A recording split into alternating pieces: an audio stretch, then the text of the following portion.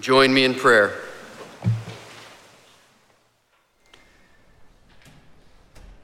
Oh, Father, we want to hear from you.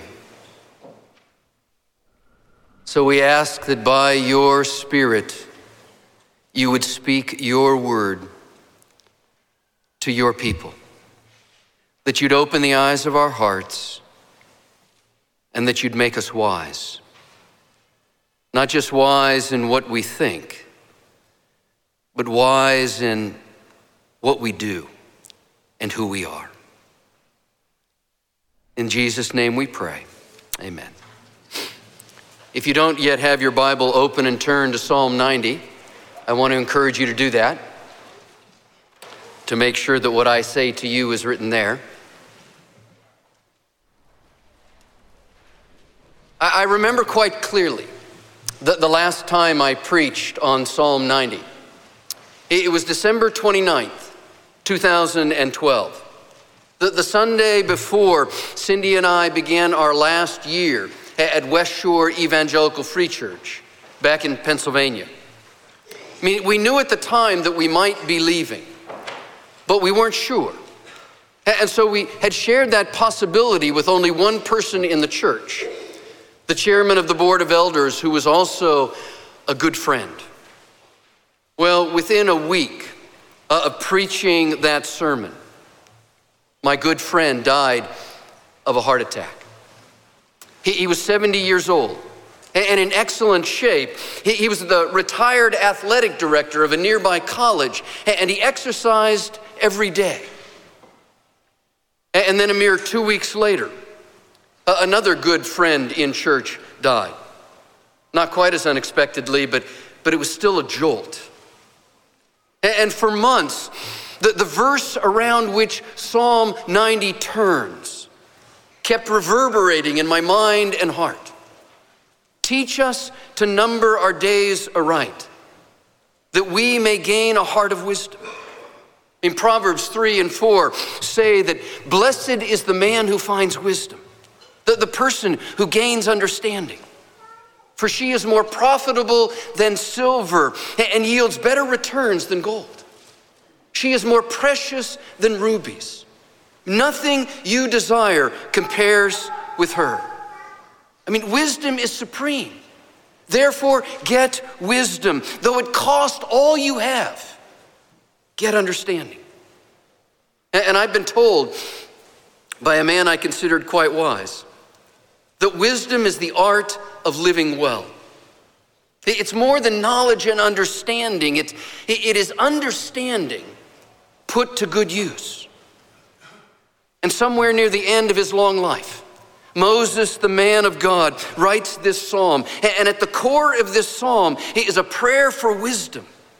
And in the verses of this psalm, if you listen carefully, it is a revelation of what it takes to make a heart truly wise.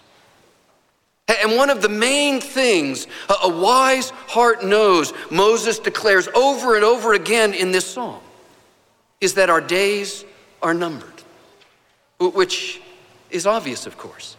I mean, everyone knows that our days are numbered, that we will not live forever on this earth. I mean, we know it. But does that knowledge make us wise? Do we put that understanding to good use? Or do we try to put that dark little mind, that dark little idea out of our minds and keep it out of our minds so we can live as if there will always be a tomorrow? I mean, tomorrow I can put my finances in order. Tomorrow I can make things right with the people in my life. Tomorrow I can break this habit. Tomorrow I can tell my friend about Jesus. Tomorrow I can pay attention to my soul. Tomorrow and tomorrow and tomorrow. But wisdom says there may not be a tomorrow. Your days are numbered. And wisdom also says the number of your days is few. I mean, before you know it, they're gone. Swept away in the sleep of death, Moses declares. And the ancient words, ashes to ashes and dust to dust, will be spoken over your open grave. I mean, human life, Moses tells us, is like the grass of the field. In the morning, it springs to life, looking like it will live forever. I mean, young, green, flourishing. But after a day in the desert sun, it is dry and withered, ready to die. I mean, as Psalm 39 proclaims, not just once, but twice, and we just heard it, each man's life is but a breath. I mean, a passing puff of spirit that simply flies away. Now, I know it doesn't feel that way when you're young. I mean, it didn't feel that way to me when I was young. See, when you're young, it feels like forever before you get out of school. And it feels like forever before you can settle down and get your own home and maybe even get married. And then those days of raising children. I mean, cooking and cleaning and caring for sick kids and struggling to balance work and home and make ends meet. I mean, those days feel like they will never end. I mean, will the kids ever get out of diapers? I mean, will they ever get out of school? Will they ever stop acting like teenagers? I mean, will we ever get ahead? And then one day you wake up and they're gone. The children are gone. The days are gone. And your life is almost gone. I mean, sometimes at a memorial service, there will be a slideshow. Have you ever seen one of those? If not, in the sanctuary, in the lobby as you enter, or in the reception afterwards. I mean, moments frozen in time by a camera and then displayed on a screen for everyone to see. A young husband with his new bride, a daddy with his little girls, family vacations, holiday meals. The same dad now nestled on the couch reading to his grandchildren. I mean, have you ever pictured yourself up on that memorial screen? Because all those pictures I mentioned come from our family album. See, looking ahead, the days of our lives seem like they will stretch on forever. But looking back, they're like a slideshow at a funeral. And wisdom is that backward glance, looking at life from the perspective of those who have already lived it. And the greatest wisdom of all, Moses declares, is life seen from the perspective of God. I mean, think about it. If I, a 60-something man looking backwards, say that life is short, I mean, how short it must be from the perspective of God. Where 1,000 years, a millennium, is like a day just gone by, like a few hours in the night. I mean, wisdom declares our days are numbered, and their number is few. And wisdom also says, those days are hard. Now, this is a part of Psalm 90 we may not like to hear, but wisdom demands that we hear it, because wisdom doesn't hide its head in the sand, hoping that dark and difficult truths will go away. You know, wisdom faces the truth, and that it puts the knowledge gained to good use. And the length of our days, Moses declares, is 70 or 80 years if we have the strength. That's fairly accurate. And yet their span, he says, is but trouble and sorrow. And we finish those years with a moan. We go out, as T.S. Eliot once wrote, not with a bang, but a whimper. And why? I mean, why are our days filled with such trouble and sorrow? Why do they end with a moan? Well, verses 7 through 9 says, because we are all under the judgment of God. God has set our iniquities before his face, even our secret sins in his holy presence. And against our sins and the sins of this world, God's holy wrath continually burns. I mean, remember where Moses was when he wrote these words. He's leading the people of Israel through the wilderness. And he has done so for nearly 40 years. And why are they in the wilderness? Well, because they have rebelled against God. I mean, they refused to enter the promised land. Even when God commanded them to go in and take it, they shrunk back. And they said, no, we can't go in. There are giants in that land. As if there weren't giants in the land of Egypt. So in judgment, God sentenced this people to 40 years of wandering in the wilderness until the entire generation of unbelieving parents died. So Moses knows what he's talking about when he speaks of trouble and sorrow. He has been leading these people through the wilderness for 40 years because of their sin. And therefore he knows that this life of trouble and sorrow is a result of their sin. But that's not just true of Israel during the 40 years of wandering, is it? I mean, Moses, the leader of Israel, is also Moses, the author of Genesis. And in Genesis, he's the one who tells us the ancient story about the fall. How the first man and the first woman at the very fountainhead of human history rebelled against God, and they brought all this trouble and sorrow upon the human race. You see, all of life this side of heaven is lived in the wilderness east of Eden, in a land of difficulty and death, outside of the eternal promised land. I mean, sure, there are good things in this life. And we who live in the privileged place of Boston, we know that very well. I mean, there are good things, like there were good things in the wilderness of Sinai.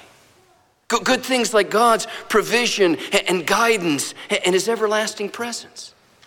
Good things like family and friends and holy day celebrations. Good things like sunrise and sunset, desert flowers and majestic mountains, ever-flowing streams and baskets of manna, and that cloud of God's glory that never went away.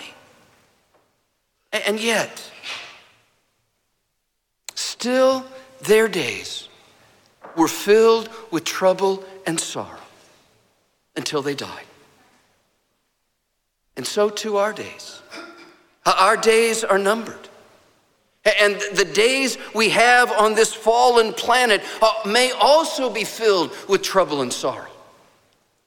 So have I managed to depress you yet?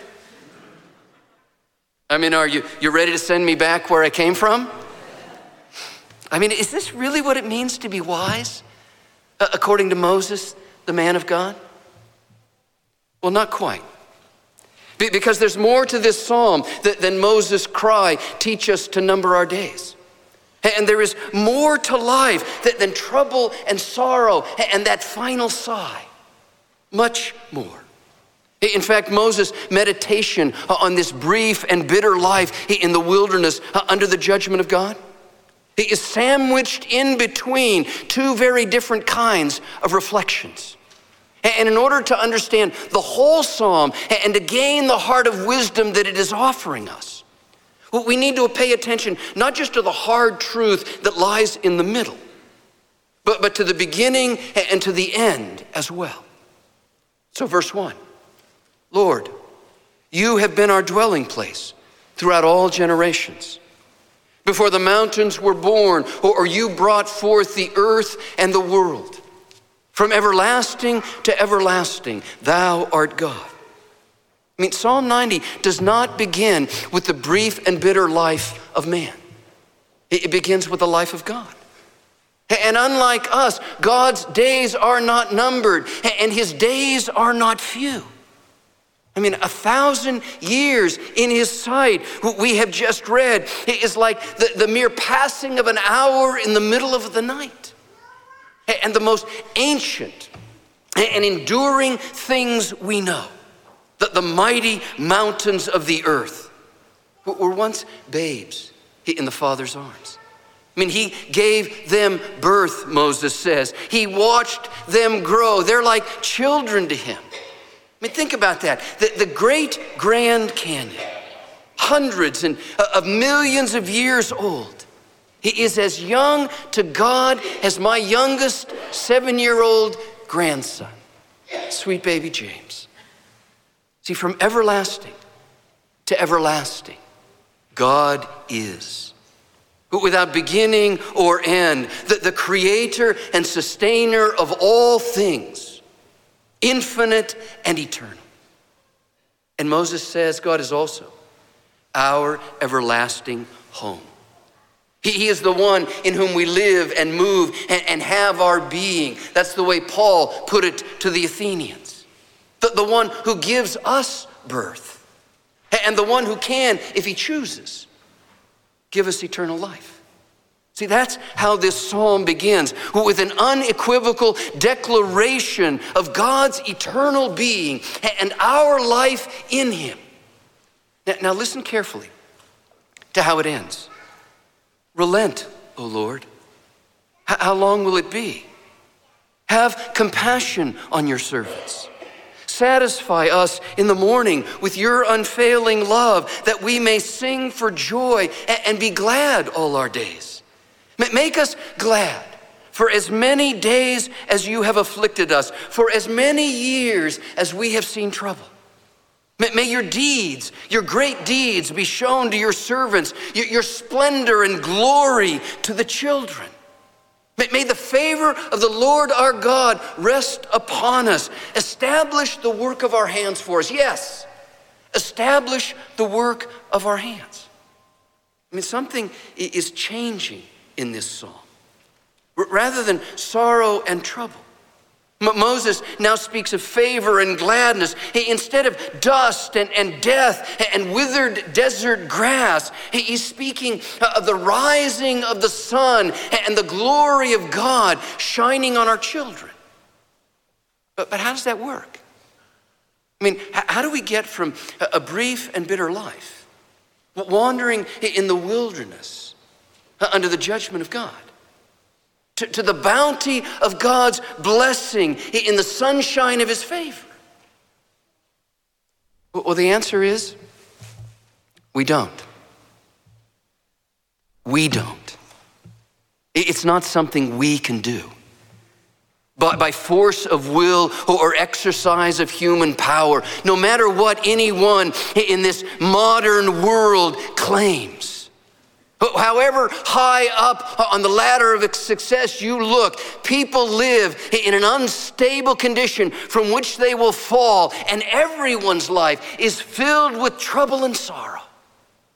See, the dark dimensions of this psalm are declarations, statements of what is.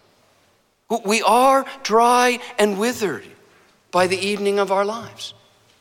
Our 70 or 80 years on this earth are filled with trouble and sorrow. Our days are numbered, that the number is few, and there will be dark and difficult days. But there is hope. It can be different. It can be better if God wills. If God will have compassion on us. So Moses turns from the declarations in the beginning of this psalm to an entreaty, to a prayer at the end. But note, Moses does not dare to proclaim, this is the way it will be. He doesn't even say, do this, O people of God, and God will cause the path to be smooth before you. No, he simply cries out to the only one who has the power to make things the way they ought to be. And he prays in verse 13, O Lord, relent. Have compassion on us. In other words, forgive us our sins. Because it is our sins that have made our life on earth so brief and bitter. It is our sins that have brought the judgment of God upon this world. So we need for God to forgive us our sins and to cleanse us from all unrighteousness. I mean, everything, every good thing in life depends upon the mercy of God the Father Almighty, maker of heaven and earth. And because Moses trusts in the compassion and the mercy of God, because he knows the God with whom he has walked these 40 years, he continues to pray in verses 14 and 15. Make us glad. Make us glad for as many days as you have afflicted us. I mean, satisfy us with your unfailing love so we can sing for joy the rest of our lives. Now, I think Moses is praying for more than he realizes in this psalm. I mean, yes, he's praying that the children of Israel will be able to enter the promised land. And in a few short years, this prayer of Moses is answered. The children of the men and women who wandered for 40 years in the wilderness did enter the land flowing with milk and honey, and they enjoyed its bounty for generations. But in the end of the day, this promised land, as good as it was, turned out to be less than they hoped for, less than Moses prayed for. I mean, it turned out, again, because of human sin, to be another land filled with trouble and sorrow, which would soon pass away or be taken away, as God counts soon. And then what happened? Do you know? Well, eventually the promised land became a picture, a prophetic picture of something bigger. Something better, a kingdom yet to come, a kingdom in which God's will would be done on earth as it is in heaven, a kingdom, therefore, which could finally be without trouble and sorrow, without darkness and death, and everything that smells of death. A kingdom finally ruled by a good and wise king who would reign forever and ever and ever. Hallelujah. And Moses, the man of God, lived to see that kingdom come. Because one day, more than a millennia, 1,000 years after Psalm 90 was written, Moses stood on a mountain with Peter, James, and John, and Elijah as well. And they saw Jesus in all his glory, transfigured before their very eyes. They saw the coming of the King, God's Messiah, who would reign forever and fulfill all the promises of God and the promises inherent in the creation of God. And I think that's the deep truth hidden in this psalm. I mean, yes, our days on earth are numbered, and their number is few, and they are brief and sometimes bitter.